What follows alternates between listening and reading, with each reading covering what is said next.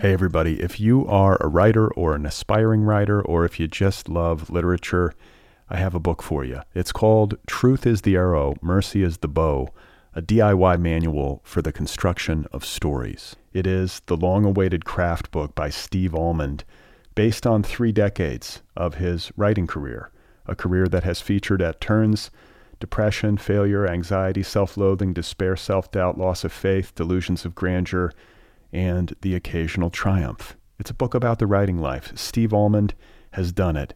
He has embraced it, the full catastrophe, and he has lived to tell about it. The Boston Globe says, quote, "This isn't just a book about writing, it's a book about honesty." And Richard Russo calls it, quote, "one of the best books on writing I've ever read. It's also the funniest by a country mile." Once again, it's called Truth is the Arrow, Mercy is the Bow, a DIY manual for the construction of stories by Steve Almond, available from Zando. Go get your copy right now, wherever you buy books.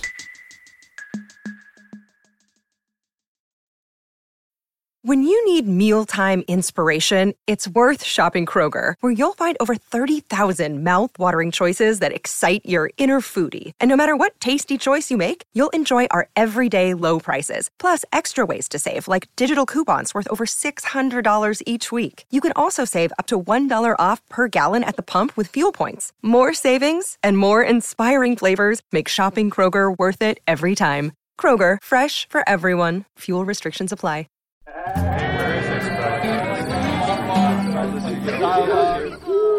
All right. Okay, everybody. Happy Sunday. Hello. Thank you for tuning in. This is Brad Listy, and this is a special edition of the Other People podcast. I am very pleased today to be sharing with you the first chapter of my new novel, Be Brief and Tell Them Everything. This is the exclusive world premiere. My book has not been excerpted anywhere as of yet. This is the very first time that any part of the novel has been made available for public consumption in any format. And it is important to me that it happen here on this program for this audience, because I have been with many of you guys for more than a decade now.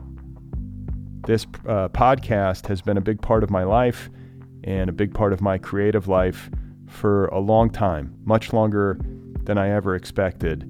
And none of the show's success could happen without you, the listeners at home, obviously. And I should also mention that the podcast is a part of my novel. I don't know how much I've talked about this, but the podcast makes an appearance in the book itself. And how could it not, really, in a work of autofiction? I am extremely grateful to everybody who has listened to this show over the years, everybody who has guested on this show, everyone who has been kind enough to support the show. And I just wanted to make sure that you guys are the first people to hear a bit of my book. So once again, the novel is called Be Brief and Tell Them Everything. It will be available in print in trade paperback from IG on May 10th. So just, coming up, less than a month away. And the audiobook will also be available on May 10th, wherever audiobooks are sold. The audiobook edition is produced by Tantor Media and Highbridge Audio. I am the reader of the audiobook, in case that wasn't already apparent. And I've talked about it a bit on this program in past episodes. I had a nice time going into the studio and recording the audiobook, though it was a bit strange to read my entire novel aloud for essentially one other person. Which this experience, the strangeness of this experience has been corroborated by other authors since I talked about it on the show and tweeted about it a little bit. I think Joseph Grantham tweeted about it after talking to me. There's something strange about reading your entire book aloud for essentially one other person. It's a very intimate exchange. But that said, I think the audiobook turned out very well. I'm glad that I got to read it, and I am very pleased to get to share an exclusive excerpt from Be Brief and Tell Them Everything with all of you right now. So here we go. This is the first chapter of my new book. Highbridge, a division of Recorded Books, presents Be Brief and Tell Them Everything by Brad Listi. Read by Brad Listi. Hey everybody, if you are a writer or an aspiring writer, or if you just love literature, I have a book for you. It's called Truth is the Arrow, Mercy is the Bow, a DIY manual for the construction of stories. It is the long-awaited craft book by Steve Almond, based on 3 decades of his writing career, a career that has featured at turns depression, failure, anxiety, self-loathing, despair, self-doubt, loss of faith, delusions of grandeur, and the occasional triumph. It's a book about the writing life. Steve Almond has done it. He has embraced it, the full catastrophe, and he has lived to tell about it. The Boston Globe says, quote, "This isn't just a book about writing, it's a book about honesty." And Richard Russo calls it, quote, "one of the best books on writing I've ever read. It's also the funniest by a country mile." Once again, it's called Truth is the Arrow, Mercy is the Bow, a DIY manual for the construction of stories by Steve Almond, available from Zando. Go get your copy right now, wherever you buy books.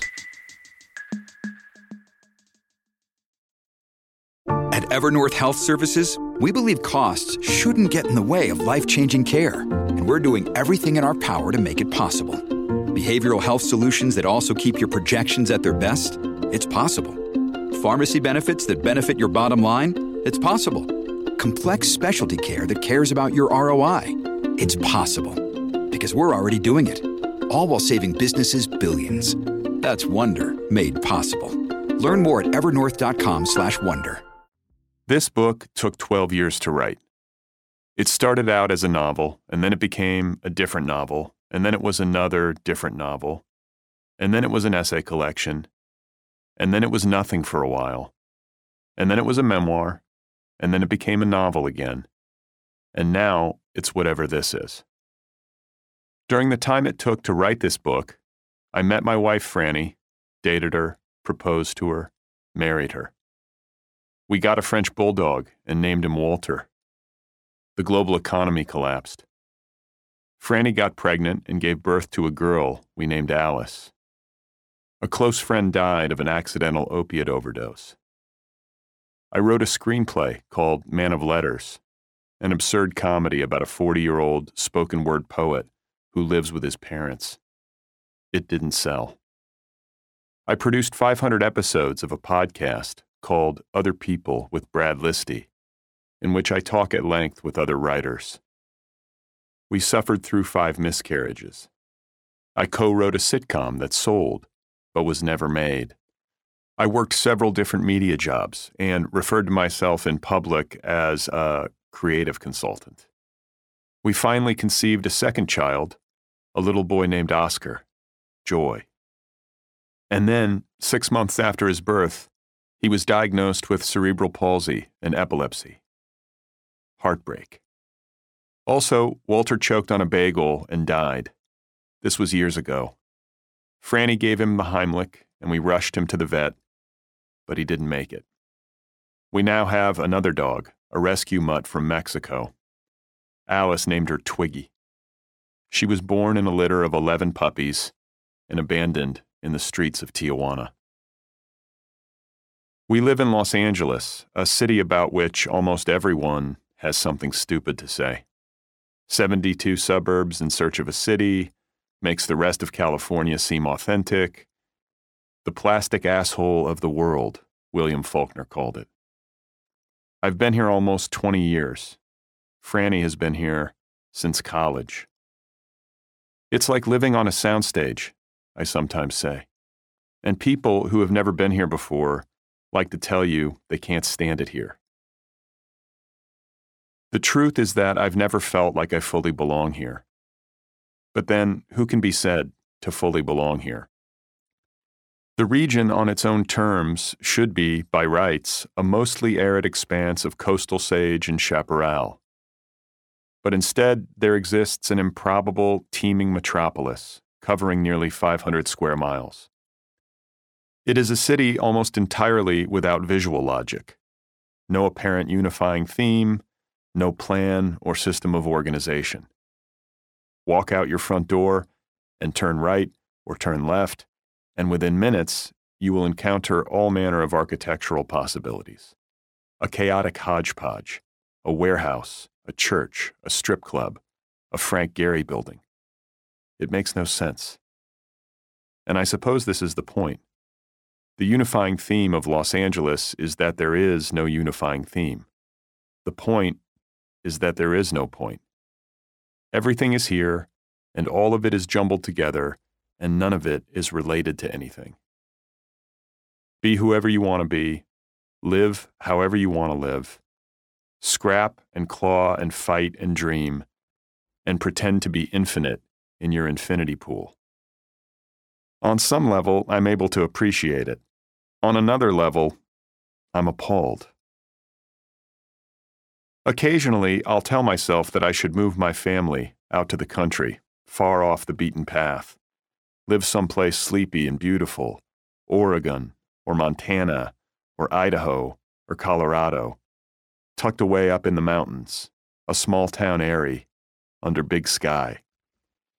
That, or I should try to find work overseas in a place like Sweden, or Denmark, or Norway, or New Zealand, where the happiness indices are reportedly high, and infrastructure and education are supposedly first-rate, where government, rumor has it, functions with a reasonable degree of efficacy, and where life would be, for us, I imagine, both simpler and more exotic at the same time. Maybe we should get out of here, I'll say to Franny. Go be sane somewhere. But to do it, we'll have to be bold. Anything normal feels crazy anymore. Try to give the kids an experience, some kind of alpine village with a bookstore and a decent cafe. That's all I want. I'm not greedy. The two of us lying in bed, flat on our backs, staring up into the blankness of the ceiling. Maybe Switzerland, I'll say, dreaming. It's expensive on the one hand, but insulated and picturesque and trilingual. Let's be neutral, Franny will say. Neutral and extremely calm. The thing that haunts me, I'll say, is this feeling that we're living through a uniquely stupid period in history. To be in opposition seems rational, but to actually do it, you have to take action. You can't just sit around talking all the time. Otherwise what? The whole thing's so embarrassing. And that's really the word for it all. You wake up in the morning and you pick up your phone to read the news, and you feel ashamed to be alive. The conversation might then return to Switzerland, with talk of orderliness and air quality, and the children able to play outside unsupervised. Cattle bells sounding in the valley, universal health care, bullet trains to France. But soon enough, the fantasy will become unwieldy, collapsing under its own cartoonish weight, and I'll find myself conceding that the logistics are overwhelming, not to mention the price tag. And anyway, geography rarely changes anything anyhow. And this is where I always wind up, I'll say. The real trouble is between my ears, and I know it. Imagine being miserable in the Alps, drinking hot cocoa, feeling like something's missing. Which is exactly what would happen. But on some level, I refuse to believe it. And so on. And beyond that, of course, there would also be the issue of Oscar and his therapies, and how living in any kind of remote location would likely be a non-starter anyhow, as access to facilities and expert medical care is, for us, essential. And what about the language barrier? Taking such matters into consideration, our life in Los Angeles can be seen as a remarkable stroke of luck. Imagine, we'll sometimes say to each other, what happens to disabled kids who don't have access to resources? Parents left to their own devices, families in dire circumstances, in jungles and mud huts and dismal urban slums. What about them? Who's looking out for those poor kids? And meanwhile, here we are, alive in a kind of paradise, dreaming about escape, nursing our wounds in a city where the weather, at least for now anyway, barely ever changes. Yes, it's completely insane here. but for the most part, it beats the alternative. Los Angeles is a complete mess, I'll say to Franny. It's a terrible place to raise children. But a piece of wood doesn't become smooth by rubbing it with velvet. Over the years, this has become one of my go-to lines, something I read in a Buddhism book once. A nice little way to rationalize our decision to raise our kids in the eye of the storm. Though the question it begs is always one of proportion. Just how much sandpaper are we talking about here? Back when Franny was pregnant with Alice, I remember telling her, as we stood in the kitchen one night, how happy I was that we were having a baby. A sweet moment in a young marriage. The two of us hugging by the stove, the roundness of her belly pressing against mine. I don't always realize that it's happening, I said. But every once in a while it hits me, and I just want you to know that I'm excited about it. You are? I am. How so? I don't know, I just am. It'll be fun to hang out with her. What are you going to do with her? I'm going to share all of my wisdom with her. Franny thought about it for a moment. And what are you going to do the next day? She said. The truth is that I don't know what exactly to do. Ultimately, there are no clean answers. We have to make our decisions and deal with the consequences. We live here, and most likely will continue to live here, barring some unforeseen development. What matters most, we tell ourselves, is what happens at home, the manners we enforce, the values we champion, who we teach our kids to be by virtue of our own examples. And surely this is true enough. Still, I can't help but wonder what this city might be doing to us, how it might be taking its toll. Has it robbed us of some critical perspective? Is sincerity even possible here? Can the mood of the place be avoided? The common Hollywood affect, the weary knowingness about everything, the cynical eye roll at all of the cultural stupidities and excesses, even as one might participate in them and profit from them. Is it possible to live a life apart from this, within city limits? Or are we all simply doomed to embody it, marching through our sun-bleached days, alive inside the machine? Or am I being melodramatic, tying myself into knots? This desire to be sure about things, a kind of fear. Maybe the wiser strategy would be to relinquish all prophecies of doom, stop having so many opinions and relax a bit, lose the certainty. It's nothing more than hubris anyhow, as if I actually know what this is or where the world is headed. Please. I am, as best I understand it, the cosmos grown to self-awareness, an assemblage of infinite parts. Every thought I've ever had, every bite of food I've ever eaten, the sunlight, the birds, the rain, the trees, all of it locked together in an endless causal chain. And here I am, non-local. I live in a place where the light pollution is so bad you can barely see the stars. Bewilderment. Always best to respond to the quandary with something approaching lucid indifference. Bear witness, stay calm, and describe. Write it down. My distant ancestors were microbes, fish, mice, and arboreal apes, and every atom in my body is traceable to the explosion of high-mass stars billions of years ago. Fair enough. The best I can hope for is to live for a century inside the mystery, hopefully in a state of relative comfort, take care of my wife and kids, and then die as everyone before me has died, absorbed, most likely, into an oblivion so total that I can't even begin to fully comprehend it. Or maybe that's wrong. Beats the shit out of me. Another day is here, and you're ready for it. What to wear? Check. Breakfast, lunch, and dinner? Check. Planning for what's next and how to save for it? That's where Bank of America can help. For your financial to-dos, Bank of America has experts ready to help get you closer to your goals. Get started at one of our local financial centers or 24/7 in our mobile banking app. Find a location near you at bankofamerica.com/talktous. What would you like the power to do? Mobile banking requires downloading the app and is only available for select devices. Message and data rates may apply. Bank of America N.A., member FDIC. Hey, it's Kaylee Cuoco for Priceline. Ready to go to your happy place for a happy price? Well, why didn't you say so? Just download the Priceline app right now and save up to 60% on hotels. So whether it's Cousin Kevin's Kazoo Concert in Kansas City, go Kevin, or Becky's Bachelorette Bash in Bermuda, you never have to miss a trip ever again. So download the Priceline app today. Your savings are waiting. Go to your happy place for a happy price. Go to your happy price, Priceline. All right, folks, there you go.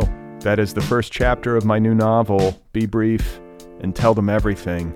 It is available on May 10th in both trade paperback and audiobook formats. You can pre-order the book right now if you would like to. I would love it if you'd do that. For more information, just go to bradlisty.com. It's all right there. You can use whatever bookseller you prefer.